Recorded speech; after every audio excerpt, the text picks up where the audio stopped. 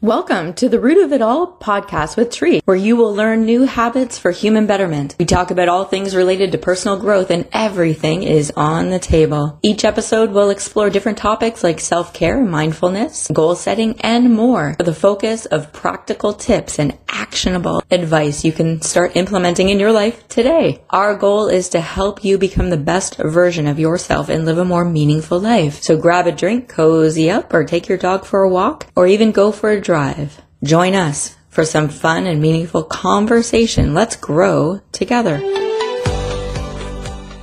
Everybody, Tree here again, the Root of It All with Tree, and today we are talking with Kyle. So Kyle, I've been working with, he's a personal trainer at the Burlington Centre, Goodlife, and I've been working with him for probably, almost 2 years now or something like that. And just today we found out that my body fat ratio is down 3%. What does that mean? So body fat percentage down 3%. So essentially the body fat percentage to lean body mass ratio is the ratio between your muscles, so your lean tissue, such as your bone, connective tissue, relative to your fat mass. So overall, that's really great for her to reduce that body fat percentage and have an increase in that lean tissue. Only going to increase your metabolism, right? So good for you, Tree. I'm really proud of you. Well, and thanks for saying okay to do this and to talk to everybody. So some of the themes that you and I talk about in terms of mobility, like a lot of clients that I see that are coming for weight loss, sometimes it's like a mobility thing that they're deciding in their mind that they can't do, and you've seen it many of times that people can generally do more than what they think that they can, right? Yeah, no, for sure. So a lot of people do come to see me strictly just for weight loss, but then as I assess and over time, I start to notice limitations in their mobility or their stability or their ability to move properly, right? And do the movements properly in the gym so that they could get to their intended goal. So what I specialize in is the biomechanical side of things. I love to assess movement and make sure everyone's moving properly and through a full range of motion as effectively as possible so that they can not only effectively exercise, but get the most out of each exercise they do so that they can expend as much energy as possible so that they can get to their fat loss goals rather than just randomly moving through movements and without thinking about certain things. And I think that's like a really key part about training that a lot of people don't necessarily succumb to or think about. So what would be the most common mobility issues that people have? So there's a wide variety. I notice a lot of shoulder, especially in the gym, and then lower back, excessive mobility, I'd say. So hip and shoulder are the two joints in the body that have the highest amounts of mobility, but due to nature of people's jobs, lives these days, people don't move as much. So their mobility in their shoulders and hips become highly restricted. So now, because those big joints can't move as well, you're getting a lot of compensation from the spine, getting a lot of compensation from the neck,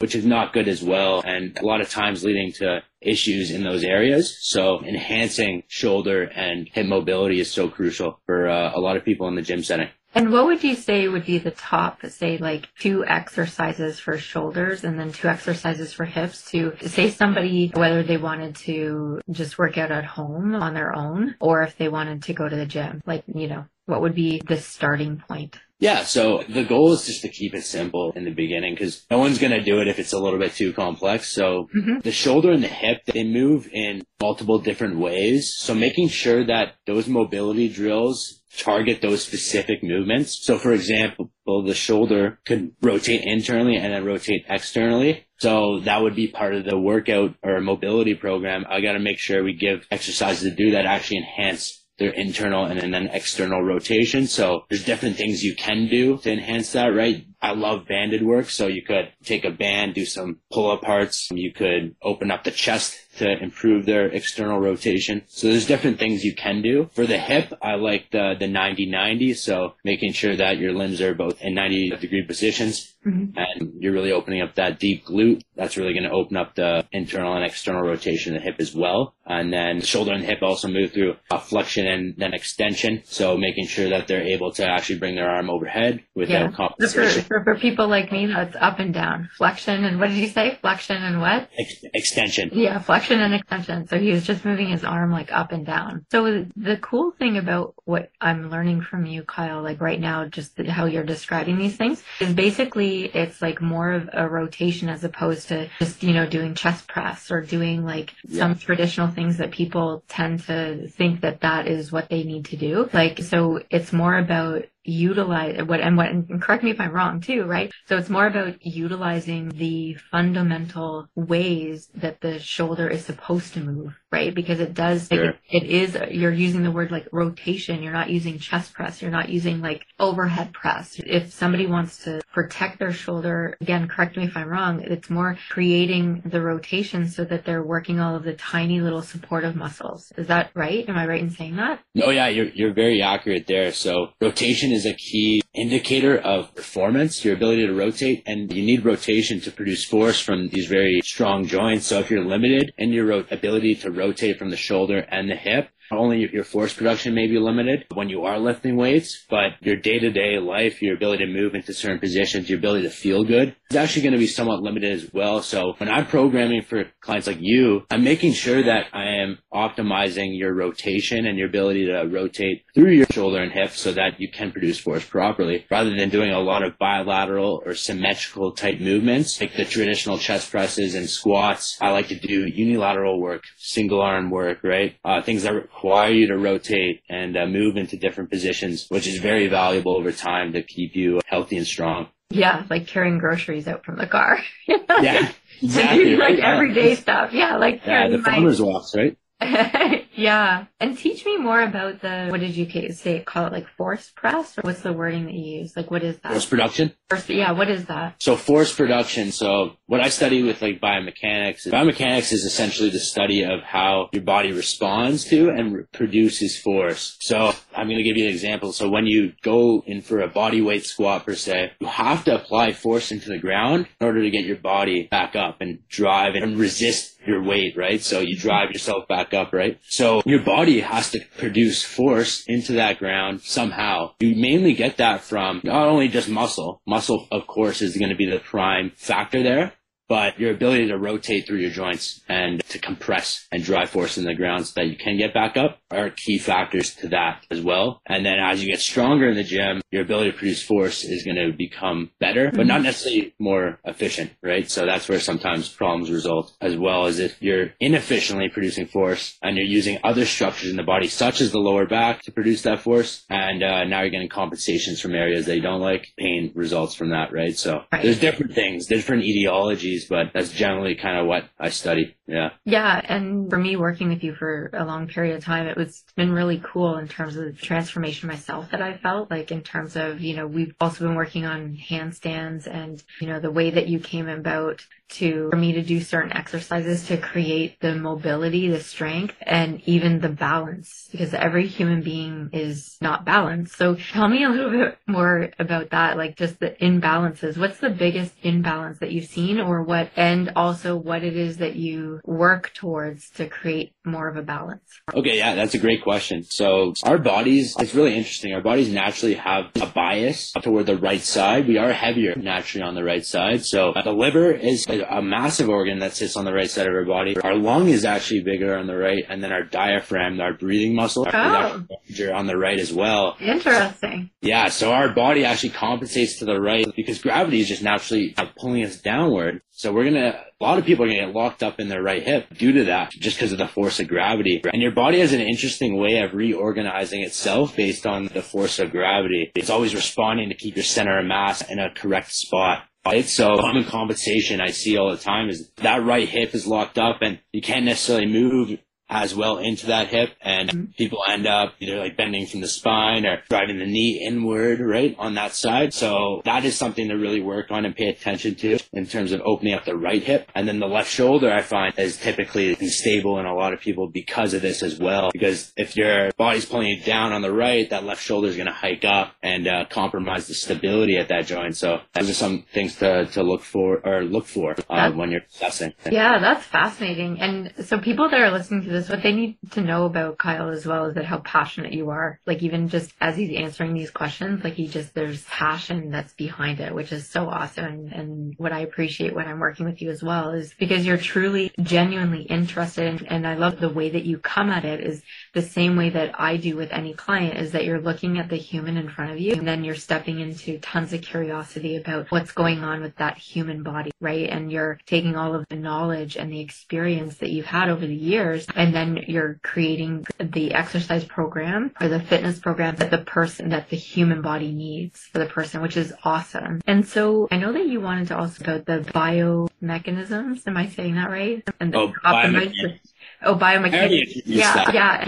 That's kind of my background though, like what I like to learn about. Yeah. What I have been talking about is kind of biomechanics and like a study of how your body responds and produces force, right? And how your joints move. And then when it comes to combining that with anatomy, and like anatomy is the study of how the structure of our body, right? So combining functional anatomy and then biomechanics, now you can truly understand how humans like move, like space. And it's so important for other trainers to understand these concepts, because now you can just make a way better exercise program for that specific individual, because now you understand how they move and like what maybe limitations they have, and because people shouldn't have the same exercise program. Like each person should have the individualized plan based on their individual characteristics, right? So anything. Yeah. And so what would you say, like if I were to ask you some myths that people, like clients of yours that come in and had, so for example, like some clients that come in, they'll say to me like, oh, I can't lose weight because I'm in menopause, or I can't lose weight because I have osteoarthritis in my knees. Like what, from your experience, clients that have come in and you've broken the myth that they've decided in their own mind, and they surprise themselves and surpassed?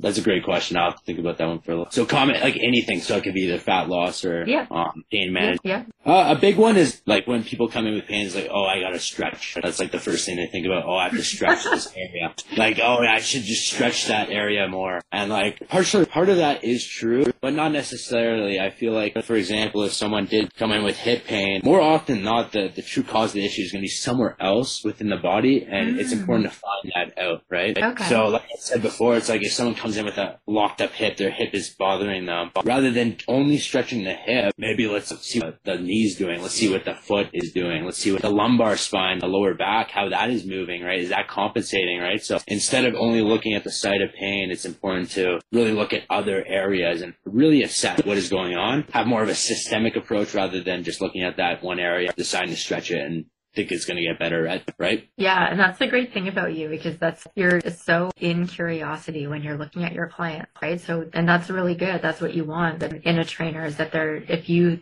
are made up in your own mind saying like, oh, well, I got a bum knee, and you're as a trainer looking at it, well, hey, just let's, maybe increase the strength in the muscle around the knee, or maybe it's the hip or whatever else, or lumbar spine or whatever, those other things which is what you want, because, the human body that we are all blessed with, that's the only one we have. Right? Yeah, for sure.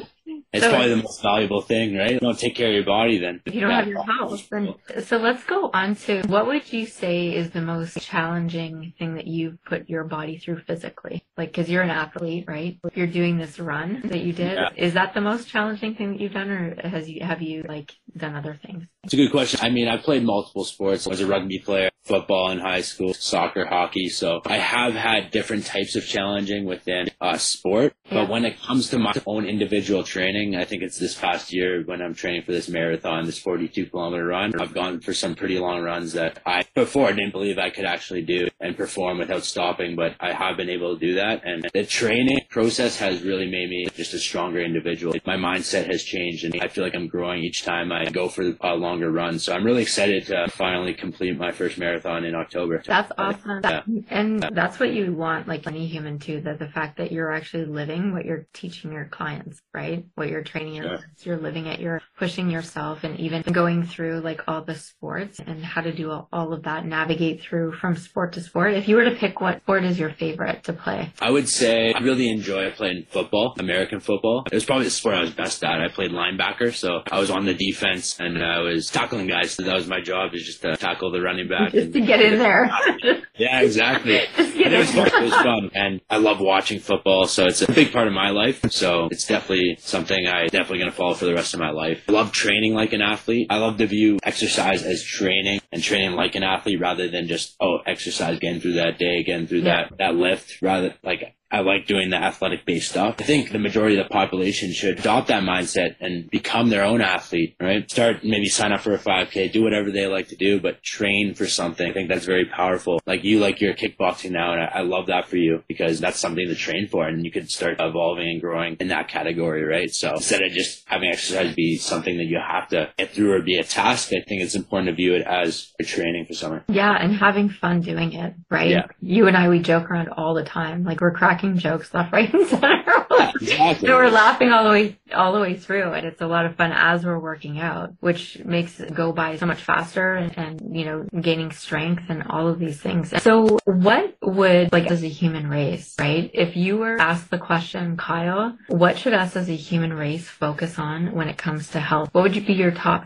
3 things that you would, if you only got to pick 3, what would be the top 3 things that you would say for overall health? Okay. Yeah, this is a great question. So right now, there is an obesity epidemic, especially in North America. A lot of it is due to lack of exercise, and we are surrounded by fast food restaurants, Uber Eats, like things like that, making our life way more efficient. So that is one thing for sure. I think everyone should value is that, like, you want to keep your body fat percentage relatively low relative to your lean body mass, like your muscle, and keep that muscle tissue high. Maintain that ratio is so important just for general health and feeling happy too, because it's only going to enhance your mood as well. That's the one thing. Another thing is strength. So making sure that you maintain strength in all joints. So maintaining mobility and stability in each joint, and making sure that you don't necessarily have to lift like 500 pounds for one rep. It's not what strength necessarily is. It's making sure that all joints are strong. You're able to move in different ranges of motion with strength and stability, and you're able to function well throughout every day. And what I can add to that is when you and I first started together, I used to get some knee pain because I wear high heels all the time. And since we built up this strength, like my legs and all around my knees, I never get knee pain anymore. And I still wear heels.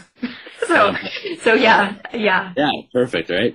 Those little things can limit your ability to get through the day, right? Or work, right? So you want to make sure that you're as happy as possible. And then that leads into the third one, I'd say psychological health. Exercise may be the best drug for psychological health. I see it all the time, and when people start working with me, they just get happier, right? And it's so important to have a structured exercise and diet plan so that your psychological health is maintained and you're able to get through day to day with still being happy and productive and all that, because depression and anxiety is way too prevalent right now. It's becoming definitely an issue, and there's health practitioners like us really busy trying to help people get through everyday lives happily, right? So and you and I have had that conversation multiple times when I always focus on how I'm going to feel when I leave, right? Because I know that I have more energy, being self-employed, working long hours and things like that. Like I feel way better with working out and even upping it more than just it was twice a week and now it's like 3 times a week, and add back yoga again. It's so important for overall health and for mental health, physical health, and spiritual health, right? Because if we're not moving our body, then we can get caught up in our thoughts and our minds. Our thoughts can turn into going down unuseful rabbit holes. But when we're moving our body, we're actually moving through any unuseful energy, right? Like thoughts are energy. Even, what is it that you called it again? The force?